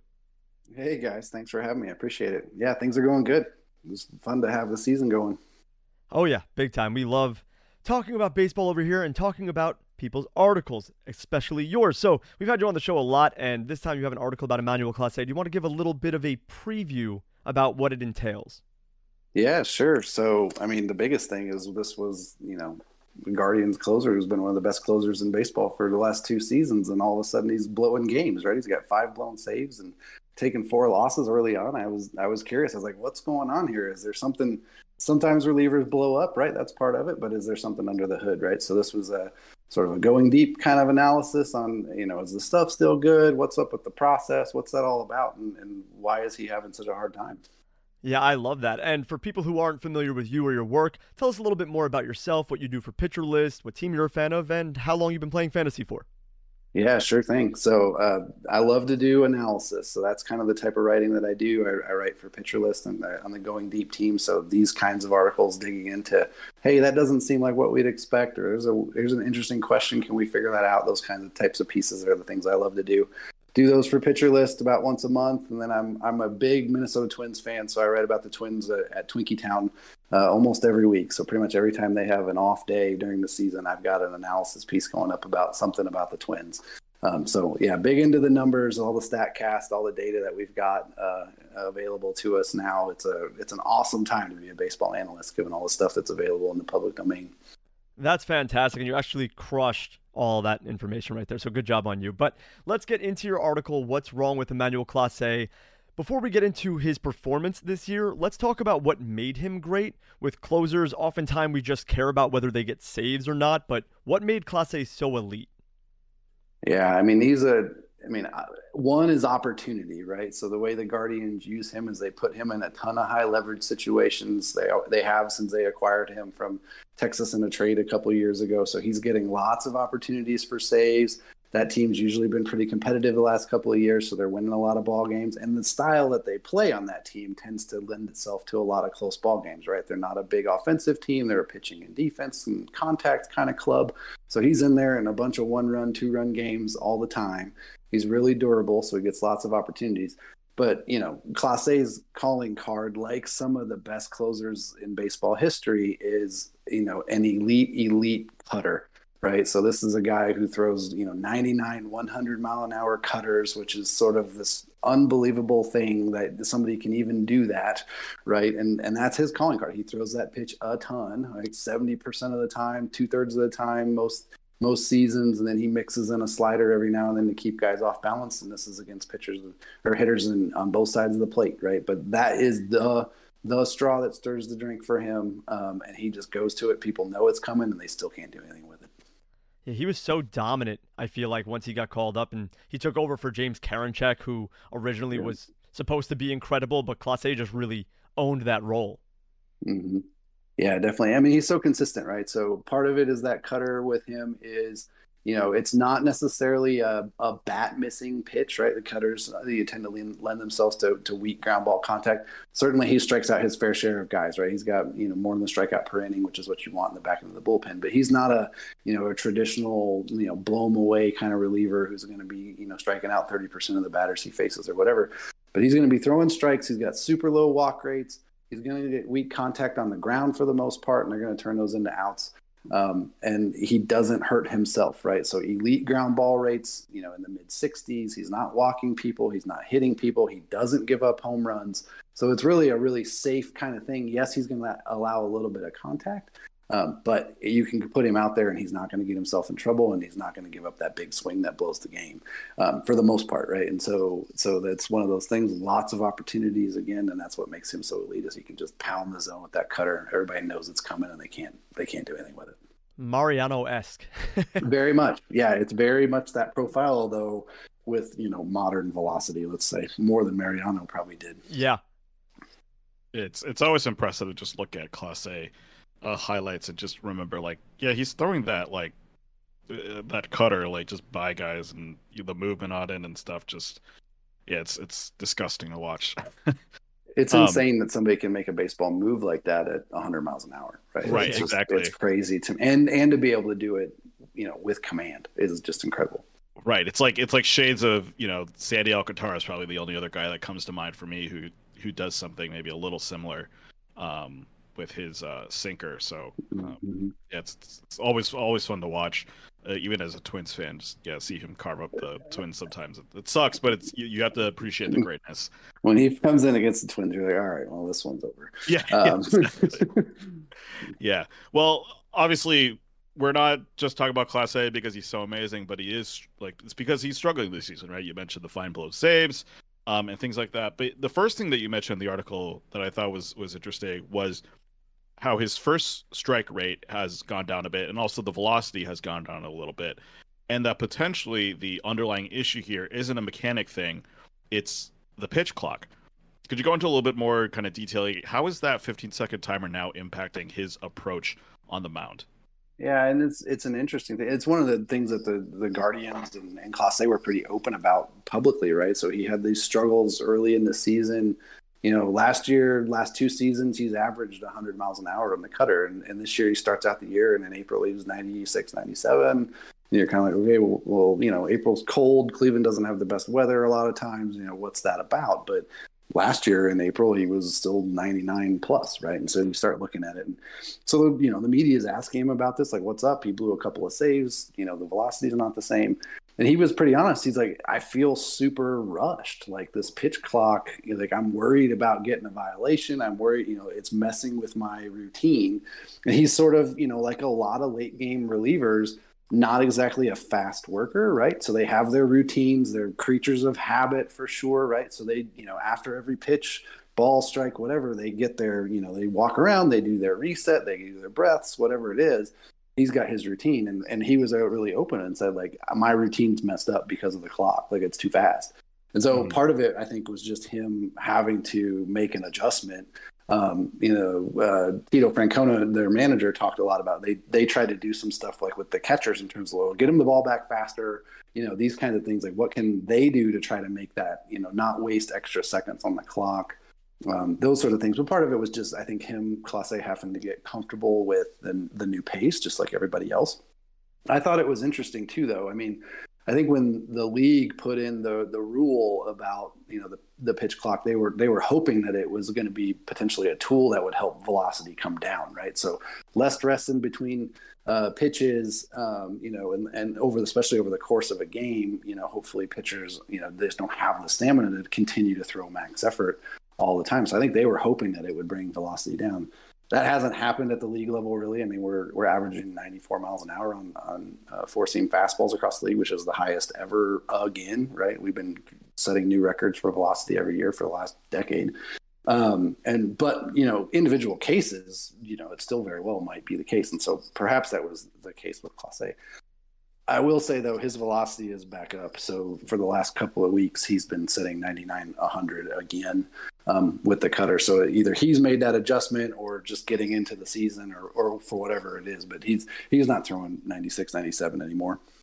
I think that it's an adjustment period for all of the relievers at the moment. Like Kenley Jansen, for instance, was someone that we were super worried about because of the whole time it takes for him to do his whole approach and do that rocking back and forth and the glove thing. So I guess all the relievers are just kind of trying to find their footing at the moment with how to approach the pitch clock and how to get their, I guess, routine down without going over the limit. So it might be affecting that for him, like you said. But now that his velocity's back up, hopefully he's making a change to where he's got that notion. He knows what he's doing. He knows how to go about it, and he can succeed in this kind of environment. But you mentioned that Clase is now doing more poorly against lefties. What's going on this year that has resulted in that decrease in performance? The biggest thing that I found was he's falling behind them more, which is how much is that related to the routine and the pitch clock thing, right? So overall, he's throwing a fair number fewer first pitch strikes, but digging into that, his rate of first pitch strikes and getting ahead in the count throughout the ball strike count is about the same against right-handed batters. For whatever reason, he's having more difficulty getting ahead of lefties. And so how that relates then is, he's got this routine to reset himself. So he throws ball one, goes through his routine to try to, get back in the count. And then if he's rushed, then maybe he's not executing that as well. And so now it's 2-0 and those types of things. But that was the biggest thing I saw was for whatever reason, he's throwing behind in the count against left-handed batters a lot more than he ever has in the past. Yeah, I noticed he would just be like in a 1-1 count and then get a pitch clock violation, be in a 2-1 count, then rush, and then be in a 3-1 count. And it really affected him. So I think, questions 2 and 3 kind of tie into each other where if he can get his motion correct with the pitch clock and get his velocity back in order, it will probably lead to being better against lefties just because he'll be able to situate himself and put himself ahead in the count rather than be behind in the count constantly and getting those violations and racking that up. Yeah. And part of it too is he's more cutter dependent against the lefties than he is against the righties, right? Because, he's not going to throw the slider as much to the lefty. So it's, he falls behind in the count. He throws his cutter 2/3 of the time in general overall anyways, but he falls behind in the count and now it becomes 80% cutter, right? And he's got to throw it over the plate. And so it's like, okay, they already know what's coming. Now they can box him up in the middle of the plate, right? And they know that he's got to come in and he's got to throw it over. And so, it's just putting himself in a bad spot on those things. And you can see that in some of the data, his pitch location heat maps this year. He would get that cutter sort of up and in against lefties a lot more in the past, and this year it's more middle and down, sort of bell high, those kind of things. Like those are just more hittable pitches, and part of it's a function of necessity in terms of he had to get in the plate, he had to get in the zone. Right. Yeah, I remember during the first Twins series actually against Houston, this was their first series at home, so basically everyone's first opportunity with the pitch clock. And I remember Luis Garcia, who, had the rock the baby motion. He was struggling a lot in that game. Like he didn't get any pitch clock violations, but he was basically starting his motion when it was pretty much almost double zeros on the clock. Then you saw him like get a lot better when there was a man on base because all of a sudden he's got 5 more seconds to prep. But as the season's gone on, you actually see that Garcia looks a lot more comfortable with the clock now, and he's gotten more reps. And it's interesting actually from the perspective of a reliever where, they're pitching 1 inning, probably every 2 out of 3 games, right? And so they're not getting the same amount of reps necessarily that starters are getting day in and day out. And you might think like, okay, that doesn't seem like might be too much of an effect. But when you're messing with a guy's routine that he's honed down for years at this point, right. Not having that much actual game practice, I think is actually kind of an underrated sort of analysis piece of this whole thing, which I find really interesting. That like, yeah, you're kind of pointing these things out. It's just like it may not be that anything's necessarily wrong with him. It's just that he's still getting used to the rules, and now he's finally getting used to it more and more as the season's going on. And I think, yeah, I mean, they're creatures of habit just like anything else. And it takes a little while for you to adjust to that's the new pace, that's the new normal. And it doesn't feel rushed and it doesn't feel awkward. And by the way, I mean, this is a guy too. I mean, he's pitching in the highest leverage situations that there are, right? So he's, Right. Cleveland plays a ton of close games. They play a lot of extra inning games. So he's out there every pitch. The game outcome is going to hinge on potentially those pitches.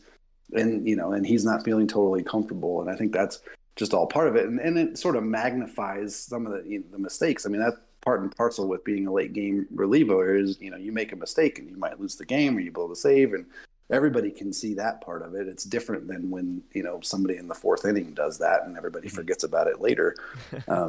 And to your point, I just looked it up. He has 2 pitch clock violations this season, which isn't a lot, but I mean, it's not 0. Right. Yeah. I must have caught the one game where it happened. I don't know if it happened twice in the same game because it felt like maybe it was. I don't know. That's a good question. But I definitely saw it once where he was in a 1-1 count, I believe. Then he got a violation, and then he just rushed it and threw another ball immediately. So I'll try and see if I can figure it out. I don't know. It's a good question though. So, we talked about kind of the pitch clock and how that's affecting him. But the other thing, too, is that the Guardians have, talked also publicly about how Clase is also tweaking a few things mechanically. What are those things and how might it actually be helping him moving forward into the season? Yeah, I thought that was interesting, too, because, even with the velocity ticking back up, he still blew a save last week, I think it was. And so, things aren't totally back to normal, even though he's back throwing that. And by the way, I mean, part of this too, I'll also say is if you like the pitch quality modeling stuff, whether it's, RPLV or Stuff Plus or those kind of things, there's been pretty much no decline over his stuff, despite the velocity change, despite the struggles that he's had. His stuff is just as good as ever by, those model inputs and things like that. But I thought it was interesting. He said again to the media last week, but he was talking about how there's some stuff in his release where he felt like his arm was getting a little bit short, is the way he described it. And I'm not a mechanics expert, so I don't exactly know what that means, but it does show up in terms of his cutter is moving a little differently so far this year than it has in the past, right? So in 2 ways. So it's got a little bit more horizontal break to it. So it's up over 4 inches of horizontal in the last couple, and that's actually a trend now. So it's 3 years in a row that it's gotten a little bit more horizontal than it was. And last year it was about 3 inches. This year it's about 4, which is, an inch isn't much, but an inch on a cutter is a pretty big deal. And so it's a little bit more horizontal. But the other part of that too is it's got more vertical drop. And so with gravity, so part of that is, well, maybe the less velocity too, but it's not staying, that riding action, that cut ride that he wants to have on that pitch to make it stay above barrels and things like that. It's actually got a little bit more of the movement that you would sort of expect. And so with the extra horizontal and a little bit more downward angle, it's sort of more in the, dead zone kind of movement that we hear about sometimes. And I think part of it is just the pitch is just a little bit less deceptive when it's moving the way that it is so far this year compared to when it has that little bit better vertical ride and a little bit less horizontal. And some of that I think is probably these mechanics and this release stuff that he's talking about. So my read on it, like I said, I'm not a mechanics expert, but it seems like he's just getting around the cutter a little bit more, right? And that's where some of that horizontal is coming from. And that would also affect, I think, that backspin that he would want that's going to help it stay up in terms of the vertical. So I think that's probably part of it when he's saying he's a little bit short, is he's kind of getting around it and not really getting through it all the way at his release. Gotcha. So yeah, just basically something even as small as that is something that he's tweaking just to make that pitch just even more well, and that's or kind of get back to where it used to be. Trying to get back, right? I mean, and that's a feel pitch, right? I mean, a cutter, it's a fastball, but it's got this, little bit of manipulation and the grip's a little bit off to the side, that kind of stuff to put a little bit of that spin on it. That's what makes it have that cut at the end versus staying true or running to the arm side. And so it's, it's a very sort of subtle kind of thing, subtle manipulation kind of thing. And I assume, I never threw a cutter, but I assume it's probably easy enough to sort of lose the feel for that for stretches. Right. So now we have our, of course, favorite segment that we have to get through is who would you rather rest of season in a standard 12-team 5x5 with just saves, not saves plus holds, just saves. Who would you rather between Emmanuel Clase and these few examples? So, John Foley, we'll start with you.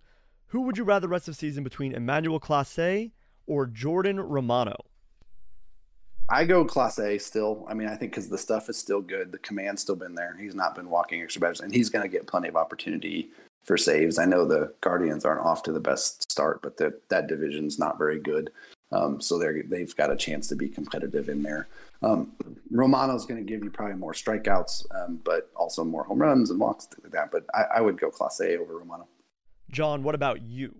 Yeah, this was kind of a funny list to come up with because, like, how do you compare, like, basically a top 3 closer with, a bunch of other closers in the majors? I think I would still lean Clase here just because, we know the history. Yes, the strikeout rate's down, but, the Cleveland is a pitching machine. They know how to tweak so many things.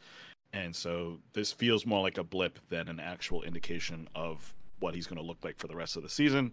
And so, yeah, I think I still stick with Clase here just because he's more of a stable closer than Romano, in my opinion. Yeah, this one's very close for me as well. And obviously going into the season, I had Emmanuel Clase ranked higher. So I'm going to go with Clase on this one. Both are great closers, of course, and both are on teams that are going to win over probably 85 games. So I think you can't go wrong with either. But if you had to pick one, I would take Clase. Next, we have Emmanuel Clase or Jason Adam of the Rays. John Foley, what do you say about this one? Well, this one's interesting because I think it depends on how much you think Adams really got the closer job and he's going to be the guy. I mean, Right. The Rays are sort of notorious for not giving one guy that role, although they seem to have with him. And so, I mean, part of it is the Rays are probably going to have more opportunities, right? I mean, they're better than the Guardians. And so far that's been the case. And Adams been really, really good. So I probably, he's the one I might say you go with here, especially because of the strikeout rate. And I think he might have more opportunities in a true saves league. So I think I go Adam. Okay, John, what about you? Yeah, this one's interesting because Fairbanks has been on and off the IL, and he's on the IL right now, which is why Adam is even in this conversation because he is kind of the de facto closer if that role really exists for the Rays. But yeah, the strikeouts are really nice here. I think if you're looking for a guy who can contribute that way as a reliever, it makes sense to go with Adam. Just more opportunities, more strikeouts. I mean, he's going to have more strikeouts than even if Clase was back to his old self. So I think in that sense, it makes sense to go for Adam just because I think he contributes in more categories. With the big caveat is that he might just not be in the job in 2 weeks, and so if it makes more sense to stick with a guy who you can rely on for the rest of the season, then you go Clase. If you're just kind of looking to get a jolt in your lineup, then I'd say you go with Adam. So for me, I am going to go Emmanuel Clase because I cannot stand Rays relievers at all for fantasy purposes. So I just want to be as far away from that situation as possible. So if you're going to tell me, hey, would you rather Emmanuel Clase or Jason Adam? If I rostered Jason Adam and someone said, hey, I'll give you Emmanuel Clase for him, I will take that every single day of the week. So for that instance, I will take Emmanuel Clase over Jason Adam. Next, we have Emmanuel Clase or Paul Sewald of the Mariners. John Foley, what say you on this one? I think it's Clase. I mean, we'll see. I mean, Munoz has been hurt, but he's supposed to be back pretty soon. And even when he was back, is Sewald really the closer? Is a question there. So I think this one's pretty easy. I go Clase. John, I really, really like Paul Sewald. His strikeout rate numbers are great. I mean, he has some really good stuff. But yeah, it's that situation. Is super fluid. And so I think just for the sake of like in the case of like Adam, it was more just kind of like I think he's got better stuff. Sewald's got pretty good stuff, but he more likely is not going to get as many save opportunities as Adam would on a Rays team because again, Rays relievers. So yeah, I think I go Clase here over Sewald. and I as well go Clase over Sewald. I think Sewald's great, and I actually roster him in more leagues than I do Clase, but I just trust that Clase is going to have more saves by the end of the season from this point on than Paul Sewald will.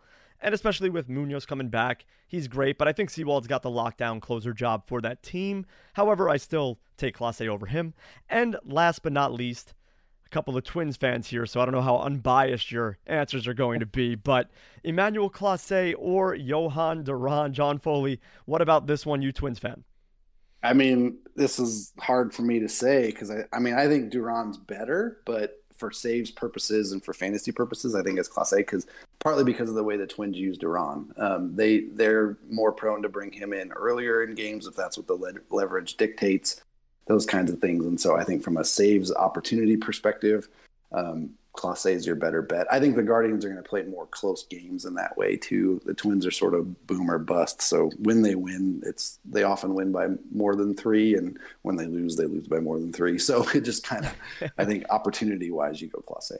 Yeah, it's very fair. John, what about you for your unbiased opinion? Yeah, I think I go Clase here as well. I think partially it's also because how good the bullpen is behind him. Karachek's had his issues this season for sure. Stefan's not been amazing, but Clase is almost always going to be the guy in the 9th inning, whereas Duran, for the most part, will be the 9th inning guy, but the Twins have brought him in the 8th just because it's a high leverage situation. The heart of the lineup's coming up, so he has to take care of that.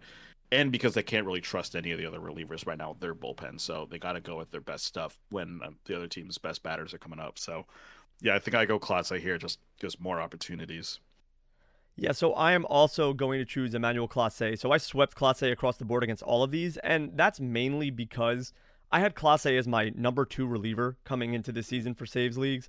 Obviously, that's behind Edwin Diaz, so technically Clase was number 1, but he's the best closer in baseball when it's not Edwin Diaz. So over all these guys, I'm going to take him. Even though he struggled a little bit, I think he's figuring it out. He's getting the pitch clock down. He's getting his velocity back. I think it's going to be fine. So I will take Clase over pretty much every option out there for saves leagues. Now, if you're talking about saves plus holds, I'd probably much rather Johan Duran, to be honest. But I think when it comes to saves-only leagues, you really have to pay attention to usage too, because they'll throw out Duran for 2 innings in a heartbeat, and then he won't pitch for 3 or 4 days.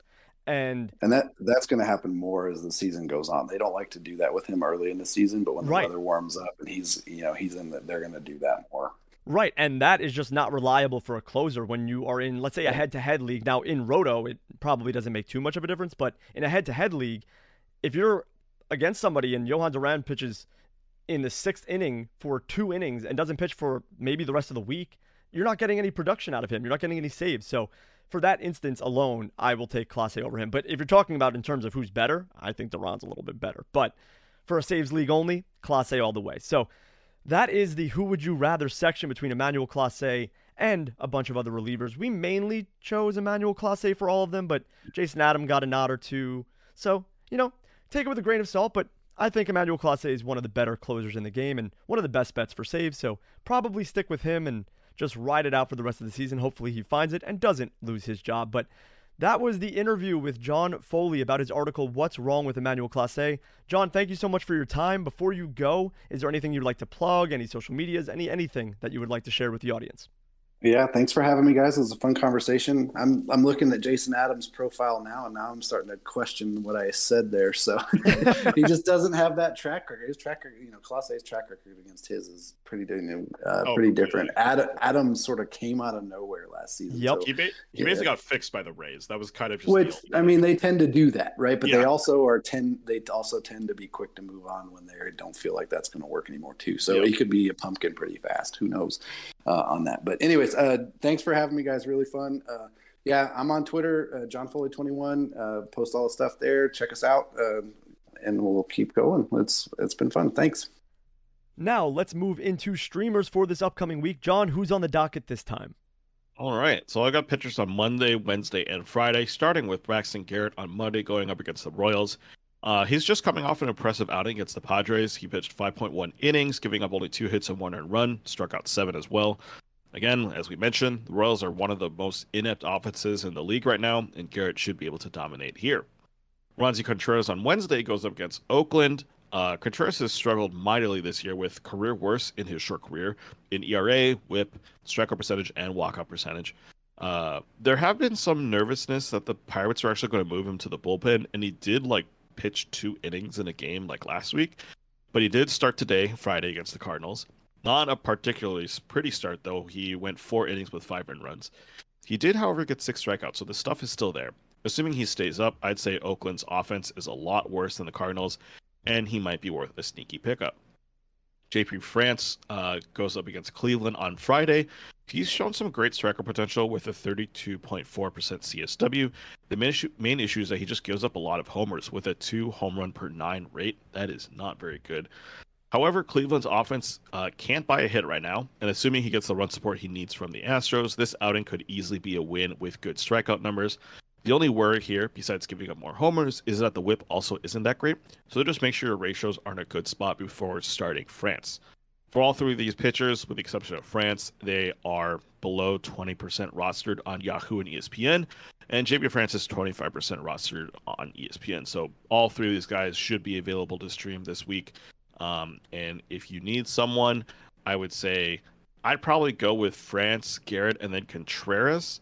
But all these guys are going up against really bad offenses and could turn in really solid starts. So I'm going to take it one step further and just say to roster Braxton Garrett. Now, as a streamer recommendation, I love it, but I think he should just be rostered. And here's a little bit of information from Frank Stamfel on Twitter, which is at RotoFrank. He said, Braxton Garrett's last 5 starts since getting rocked by the Braves, he's had a 2.67 ERA, 0.96 whip, 32 strikeouts over 27 innings pitched with a 15% swinging strike rate.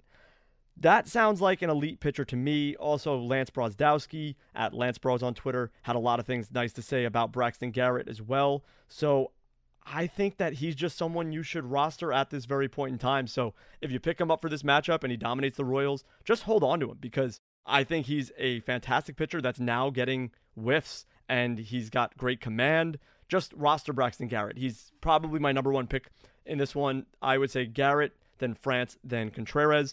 Contreras just had a rough outing against the Cardinals, but against Oakland, things should be A-okay. And then JP France against the Guardians. The Guardians, like we said, have been terrible. These are just great lineups to piece apart. The Royals, the Athletics, the Guardians, the Pirates. These teams are not good. They're not hitting well, and you should just take advantage of them. And these 3 pitchers all can get the job done. So I love these streamer recommendations, and I would just say above and beyond, go and roster Braxton Garrett. If he's under 20% rostered in your leagues, grab him. He's great. He's been better than probably half the pitchers on your staff. Just grab him right now and hold on to him. Yeah, and like a lot of people don't like taking like poor Miami pitchers because you lose the chance of a win. But Garrett, yeah, that ERA for sure gives at least Miami a chance to win most games. So, yeah, definitely look at him. I think with France, like he is kind of rostered more in leagues, and I think my issue with him is just that ERA is really high because that home run rate is just really terrible. Yep. But PLV loves JP France. PLV also really likes Braxton Garrett as well.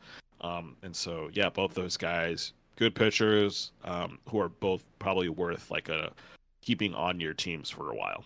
Yep, I completely agree, and great suggestions there, John. But that wraps up the podcast this week. Before you go, please follow us on Twitter at ThisWeekPL, and also send us your comments and questions to our email at thisweekplpod@gmail.com. We'd love to hear from more of you and answer some questions and do a mailbag pod one day, so please send in questions, comments, concerns, whatever you want about fantasy baseball. We will answer it. You can find John on Twitter at TheJohnCud, that's TheJohnKe, and myself on Twitter at Regicidal, that's REGICIDAL. If you haven't done so already, please subscribe to the Pitcher List podcast feed on Apple Podcasts, Spotify, Stitcher, or wherever else you listen to your podcasts on. And if you could, please leave us a 5-star review if you enjoyed the show. It helps us out greatly. And lastly, sign up for Pitcher List Plus. By doing so, you can join us in the Pitcher List Discord and get advice from all of the fantasy experts and writers over there. But that's all for this week. We will be back next week with another episode of This Week in Fantasy Baseball. For John, I'm Lee, and we'll see you in the next one. Later, everyone.